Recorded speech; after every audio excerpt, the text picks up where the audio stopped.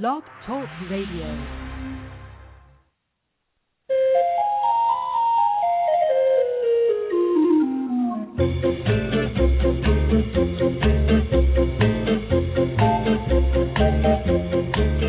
Good morning, animal people, and welcome to the Pet Place Radio Show. I'm Marie Hulett, and this morning I am excited to announce that author Charmain Hammond will be stopping by to talk about her famous therapy dog, Toby, and her new book about his adventures. Then, after our halftime break, Maryanne Dell is returning to discuss some more behavior tips about animals who have been adopted over the holiday season and perhaps some issues that have cropped up since then.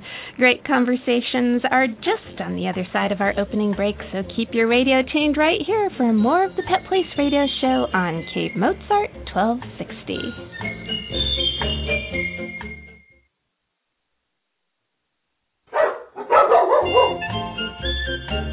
Welcome back. You're listening to the Pet Place Radio Show on K Mozart 1260. I'm Marie Hulett, and I'm very happy to introduce a wonderful author and pet therapy dog handler. It's Charmain Hammond. Welcome to the Pet Place, Charmain. Thank you. Great to be with you today. So I understand you're doing a little pet therapy with a little famous boy named Toby. We had Toby in our life he was 10 and a half years old, and we had him in our life for 5 years, and he volunteered as a pet-assisted therapy dog at a mental health facility for about just over 4 years. Oh, that's wonderful. And he was a Chesapeake Bay Retriever? He was. He was 90 pounds. Kind of looks like a chocolate lab, big brown eyes, and the biggest pink tongue we've ever seen. Oh, gosh. He must have been gorgeous. He was. How did you get started in pet therapy? It's an interesting story. We adopted Toby when he was 5 years old, and he came to us with numerous issues that didn't surface until about 6 months in. And my husband came home one day and found the house in complete chaos. Uh-oh. Uh-oh is right.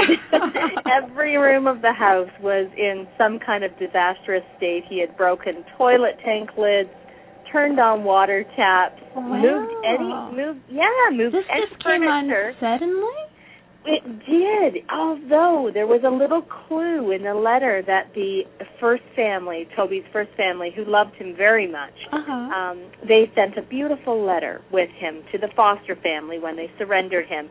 And it did let us know that Toby was afraid of loud noises and liked to trap himself in the bathroom.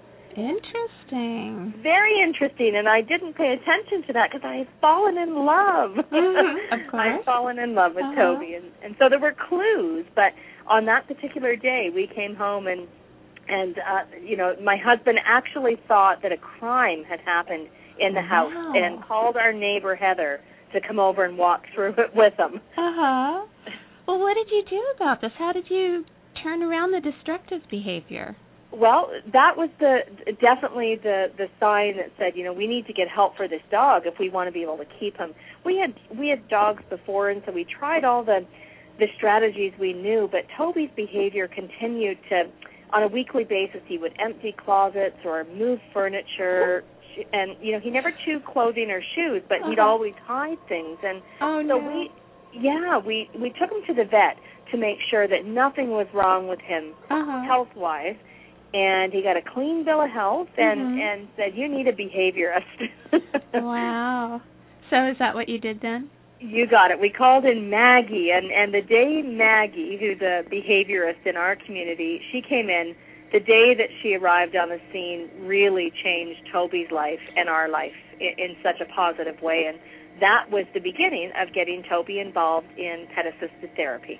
Oh, did she tell you that he needed a job and that to focus his attention on a job? That's exactly what she told us, that he needed a purpose, he needed a job, and she felt that Toby always seemed to be wandering around the house checking on things, his toys, and checking on us, and saw that he had, despite his destructive behavior, had this beautiful, gentle demeanor, and that he just connected with people, and so on went the journey to seek out a pet-assisted therapy group that would take Toby. Now, did you have to take classes before you started the pet therapy visits?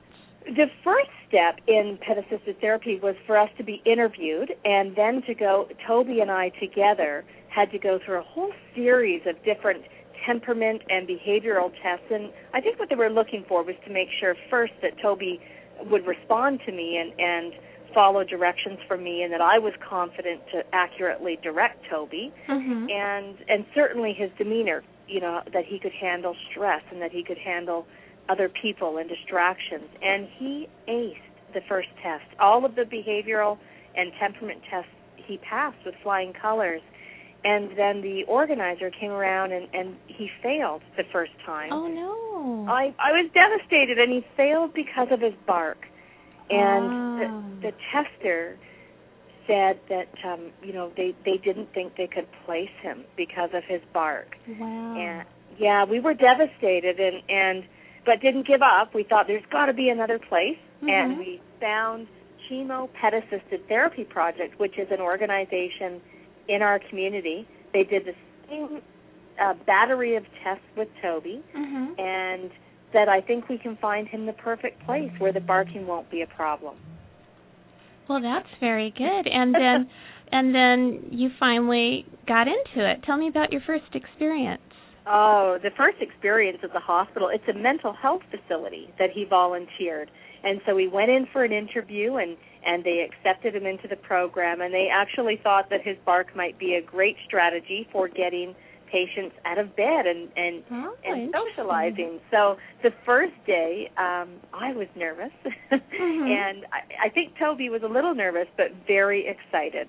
And he had a little uniform that he would wear, a red bandana, and a red vest. And we quickly learned that anytime we took those 2 items out of the bag, he knew he was going to work. So we only ever used those on his hospital days. And the first day was just absolutely incredible. I watched Toby step through the doors as I was holding the end of the red leash, and he let out 2 barks to let the world know I've arrived. And then he just seemed to know what to do. It was amazing. What kind of reaction did you get from the patients?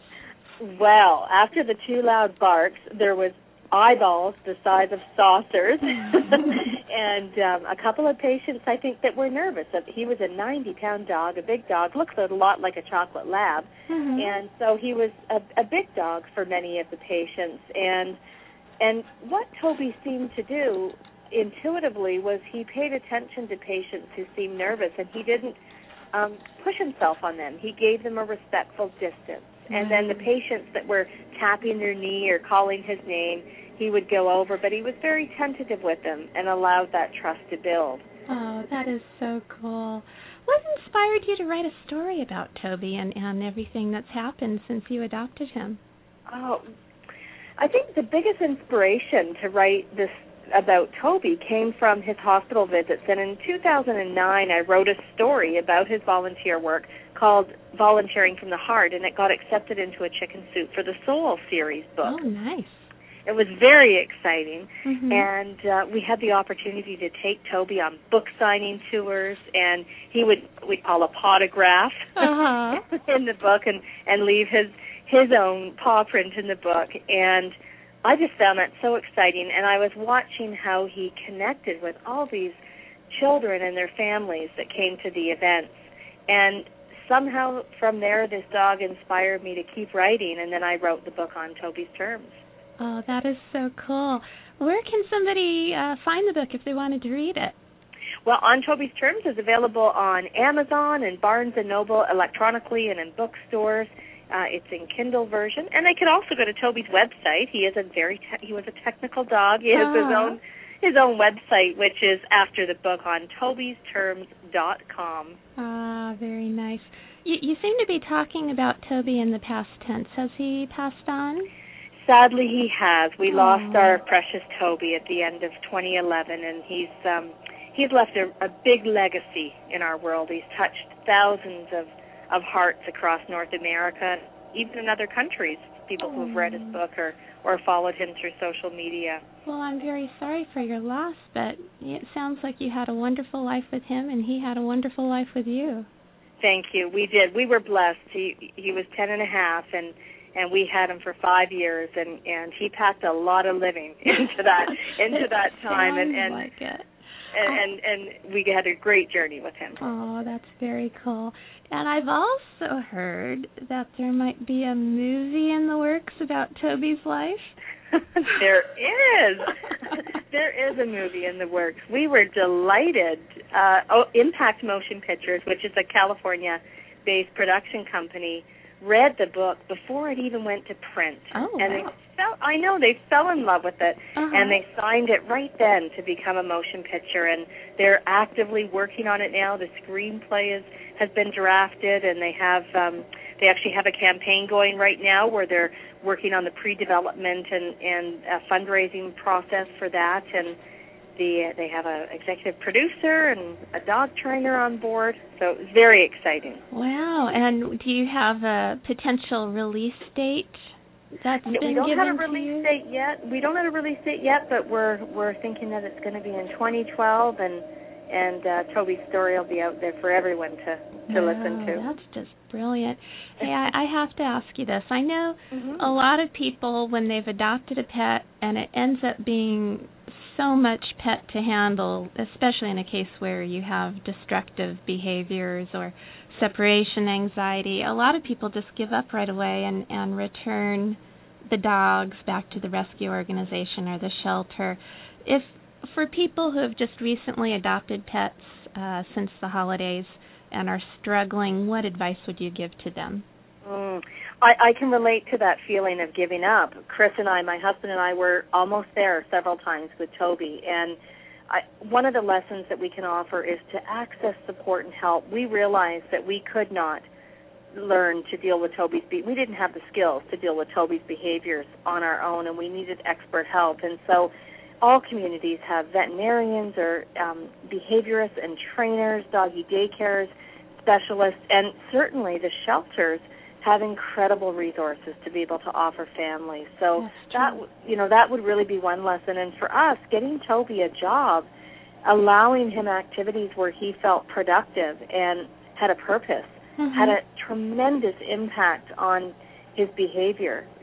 We didn't replace a toilet tank lid for about the last year and a half, and he's broken 6 of them in his life. So we know that the resources that are out there are so incredibly valuable to the animals, to our pets. So don't give up, and if you need help, there's help out there. Yes, absolutely.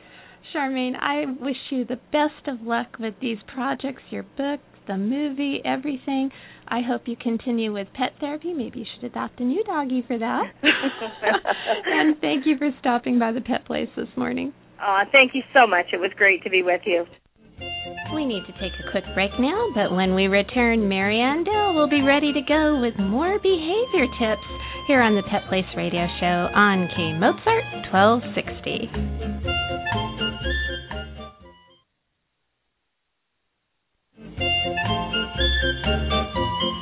Welcome back to the Pet Place Radio Show on K Mozart 1260. We're back with Maryanne Dell. We were speaking with her last week about some animal behavior issues for people who had just adopted pets over the holidays, and we barely touched the surface of that. So thanks for coming back, Maryanne. You bet, Marie. Always a pleasure.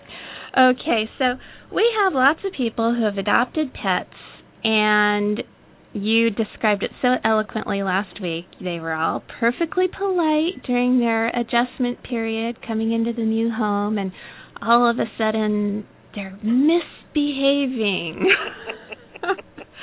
They're getting really cocky because now they know this is their home. That's right. Comfort zone has been hit. So we have some folks who, and you talked about this a little bit last week, dogs that begin barking.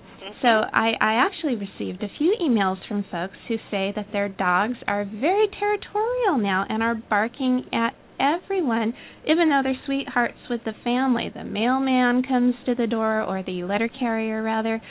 Anybody who comes to the door, bark, bark, bark, bark. What can you do about that? Well, let's explain this phenomenon first. Okay. The family is part of the comfort zone. They live with the dog. And let me tell you, even with some dogs that are very comfortable, my dogs fly.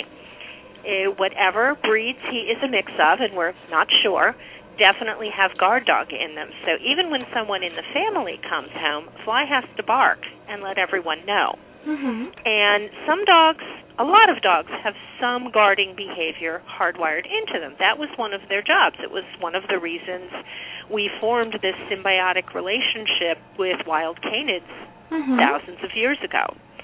And that's been maintained through those thousands of years. So what happens with individuals like letter carriers or the FedEx delivery person is the dog hears this person coming to the door or the mail slot or whatever, and they bark out their warning, and the person comes and they drop their mail and they turn and they leave. Well, that is one of the most reinforced behaviors in probably the history of dogdom, because to the dog, he's just succeeded at his job. He has chased that evil person who potentially was posing a threat to the family away. And it's what we call a self-reinforcing behavior, because the behavior itself reinforces it. The barking tells the dog, the barking creates what the dog thinks is an ability to send the person away, and so to the dog, he's doing his job. Okay. Now, unfortunately, these days, my understanding is that the U.S. Postal Service will no longer allow its carriers to interact with family pets. One of the ways we used to approach dealing with this in the past is if you had a regular mail carrier or even two, and they were willing to do this, the owner could arm them with some really good treats, have them come up to the house, have the dog on a leash, and have the mail carrier deliver treats before they deliver the mail, and then leave. Well, the association in the dog's head then becomes, he's not such a bad guy. He brings me food. I don't think I'll bark. I think I'll stand here with my tail wagging. You can't do that with mail carriers anymore. You can, however, do it with your friends. And if you have some friends who are willing to maybe spend a few minutes whenever they come over to visit, or even drop by for a few minutes on a Saturday afternoon or a Thursday evening or whenever, if you have a carpool buddy and they're willing to take a minute or two before you get in the carpool when they pick you up, you can arm them with some really good treats. And by really good treats, I mean not the dog's kibble. Yeah. Hot dogs, cheese, something really good. And have them come up to the house and have them do a couple of things. Don't stare at the dog. Dogs see staring as quite threatening. It is how they challenge one another. Okay. So don't make eye contact. Keep your eyes soft. Turn your body to the side, because the side of somebody's body is much less threatening than the front. Okay. Because we can't reach over and grab the dog or do some kind of damage as easily from the side of our body as we can from the front. And just have them put their hand down with some treats in it. Let the dog take the treats out. They can say, "Good dog, good Fido," whatever the dog's name is. And repeat that a couple of times. One little tidbit at a time. Let the dog take it and eat it. And after a few days, you should see the dog start to anticipate this person's arrival with, there might still be a bark or a chortle or a woofle, but it should lessen, and the wagging tail and the wiggling butt and the happy, "Oh boy, I'm glad to see you," should take its place. Okay, but then that person is going to become recognizable at that point. Should you try and incorporate as many friends as you can just to come and go and perhaps make it just kind of a routine thing so that the dog is desensitized also? Bingo. I couldn't have said it better. Because dogs don't generalize like we do, and they have to have the same experience over and over with many different variables for it to generalize and for them to realize, oh, strangers are not such a big deal. A couple of other things you can do when people come over. I like to train a dog, if a dog likes toys, when it hears the doorbell ring, and it would take too long to get into the logistics of doing this, because it's a several-step process, but to teach the dog when he hears the doorbell ring to go and grab a toy. Dog's got a toy in his mouth, he can't be barking. What a great idea. And it's and it's cute. People love to see the dog with the toy. You can also teach your dog to go to a crate or go to a mat when the doorbell rings, or on cue. It doesn't the doorbell is a handy cue to use, because what often causes our dogs to bark, hearing the doorbell ring. Sure. Yeah, so, even if it's on a TV show. Yes, true. Absolutely true. Or radio. Mm-hmm. So this can be handy. The other thing I would tell visitors is if the dog is barking, they should not pay any attention to the dog whatsoever. They should not look at the dog, touch the dog, say anything. They should turn their back to the dog. Obviously, if you have a situation where the barking is aggressive, then, as I said last week, there are certain situations where you want to contact a professional, a dog trainer who has some good credentials, and work with them. But if it's simply alarm barking and, oh my gosh, an intruder, and the dog is just standing there barking, then having everyone ignore the dog until the dog calms down, until the dog has calmed down for at least 30 seconds, because there has to be some disconnect between the stopping barking and getting attention. Okay. Or else the dog will simply learn, oh, if I bark a couple times, they'll pat me or give me treats or throw the ball. And we don't want them learning to bark to get something else. Absolutely. Okay. You have to talk to your friends and people who are visiting about this, because some people are not dog people. And this is completely unscientific and totally anecdotal, but I have seen enough instances of dogs somehow picking up on something, and I don't know what vibes people are giving out. But I have seen dogs react more intensely sometimes with people who are not particularly fond of dogs or that who are is scared really of them. Interesting, and I want to tell you something about cats too. And again, this is anecdotal also, but I found with my own cats throughout my life is that my friends who come over who don't like cats, my kitties will pick them out and sit on their laps. I have heard and seen that one too. It's pretty hysterical. There'll be plenty of people in the room who love cats and would love to have them on their lap, but they always choose the one who does not like cats. It's so funny. It's just like a joke almost. You can even see it on their face. Yes, I know, especially with cats. It's like, haha, gotcha. Maryanne, I know you do a lot of behavior work independently, and you've done some wonderful work with a lot of problem issues.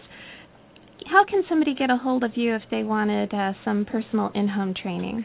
Well, probably the best way would be to email me. Okay. And my email is griffydog, GRISS,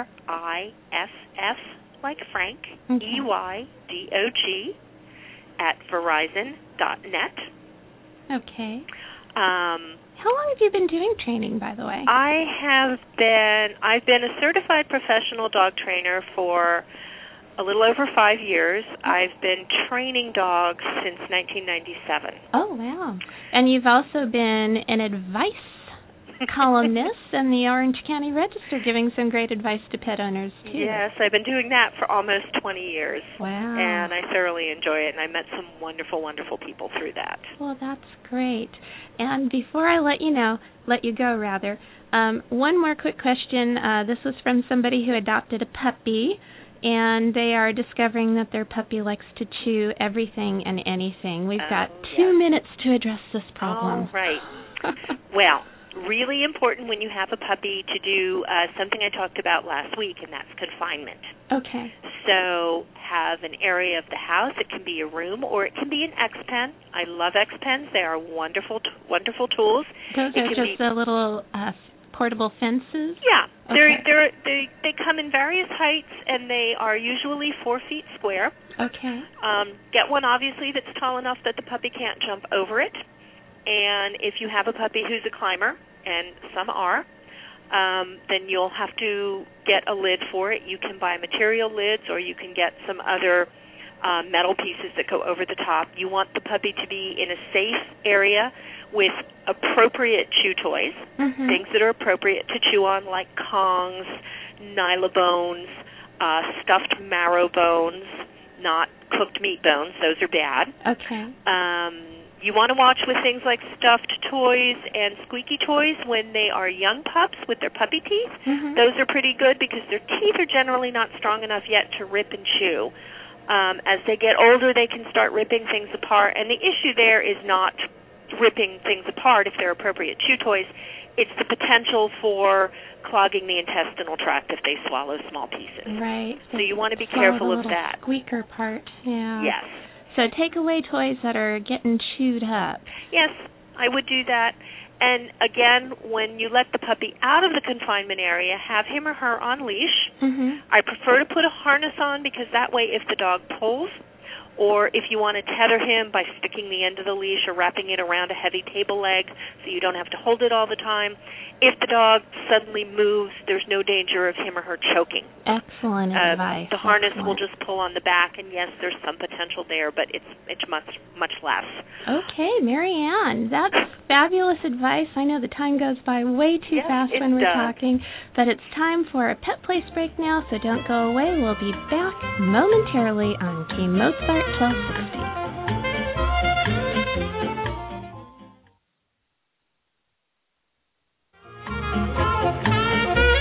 We're back on the Pet Place Radio Show. I'm Marie Hulett, and it's time for Pet Place news and events. Have you ever considered fostering kittens, but you're not sure you'd know what to do? Well, guess what? The Los Angeles SPCA is offering foster classes in Torrance on January 21st from 3 to 5 p.m., and it's absolutely free. Just fill out an application for the class online at www.spcala.com and head on over to the South Bay Pet Adoption Center on class day. The center is located at 12910 Yukon Avenue in Hawthorne. Call 323-730-5300, extension 300 for more details. Well, that's all for me today. Remember, pets need love and a home, too. We'll be back next weekend with more of the Pet Place here on K Mozart 1260. I'm Marie Hulett. Please spay or neuter your pets and have a wonderful day.